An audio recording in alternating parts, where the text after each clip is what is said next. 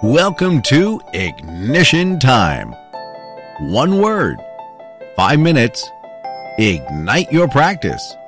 Visit us at www.ignitiontime.com for more episodes, news, and special giveaways. And now it's time for Ignition.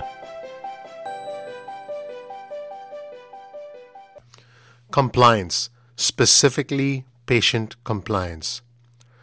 In one of the previous Ignition Time podcasts, we've talked about the importance of having a cancellation policy that encourages patients to be compliant.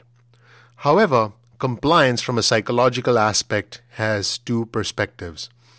People tend to be more compliant and they tend to modify their behavior if they like or can associate with the type of person that constantly engages in that behavior.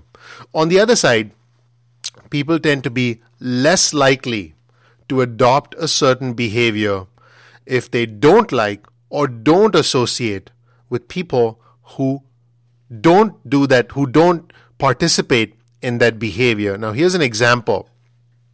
Let's just say a patient is chronically late or cancels. What you can do with a patient like this, and a strategy that's very likely to work from a psychological standpoint, is to actually tell the patient, our most successful patients and the patients who tend to get better, faster, and recover the fastest tend to attend all their appointments, tend to never cancel, and tend to do all the exercises and tend to follow all our instructions. Now, what happens is every single patient who comes to you wants to associate with patients who have gotten better, because at the end of the day, patients come to you because they want to get better. They want to get relief from pain. They want to improve their mobility, improve their strength, get back to doing what they previously used to do. In fact, if you're able to dig deeper and identify a certain demographic profile, perhaps an age, a gender, of a type of person that your patient is more likely to associate it with. In fact, sometimes even telling patients, let's say a patient's name is, let's say, Sam, and saying, hey, do you know we have several other patients called Sam?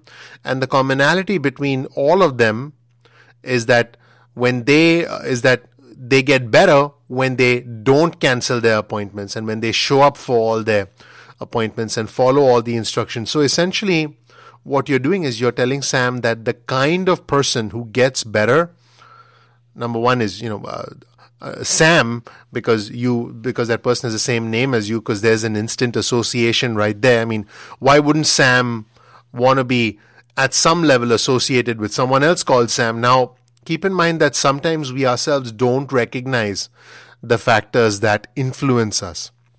But the fact is that trying to establish some commonality between one patient and another patient who is similar, whether it's similar from a name standpoint, similar from age, demographic, in some cases, gender, and even ethnicity, establishing that commonality and tying it into positive traits and saying that this patient actually got better faster because they never canceled an appointment. That right there is going to be a psychological factor that's going to result in increased patient compliance. On the other hand, on the flip side, tying in a non-desirable behavior with a non-desirable profile can also work. Telling patients who, for example, let's take an example of a patient who is always canceling appointments. Telling the patient that we have other patients who never, who struggle to get better, who struggle to get results, who struggle to recover from pain, who perhaps even struggle with their weight. And a commonality between them is that they're not consistent with their exercises, they're not consistent with their appointments. Just letting them know that will again be a psychological motivator for the patient, because they'll say to themselves, I don't want to be like that. So there are two attributes that encourage patients to be compliant with their appointments and their treatments. And increased patient compliance can be directly attributed to patients being tied to a certain profile they want and they appreciate, and making them want to dissociate from a certain profile that they, quite frankly, don't want to be associated with. Thank you for listening to Ignition Time.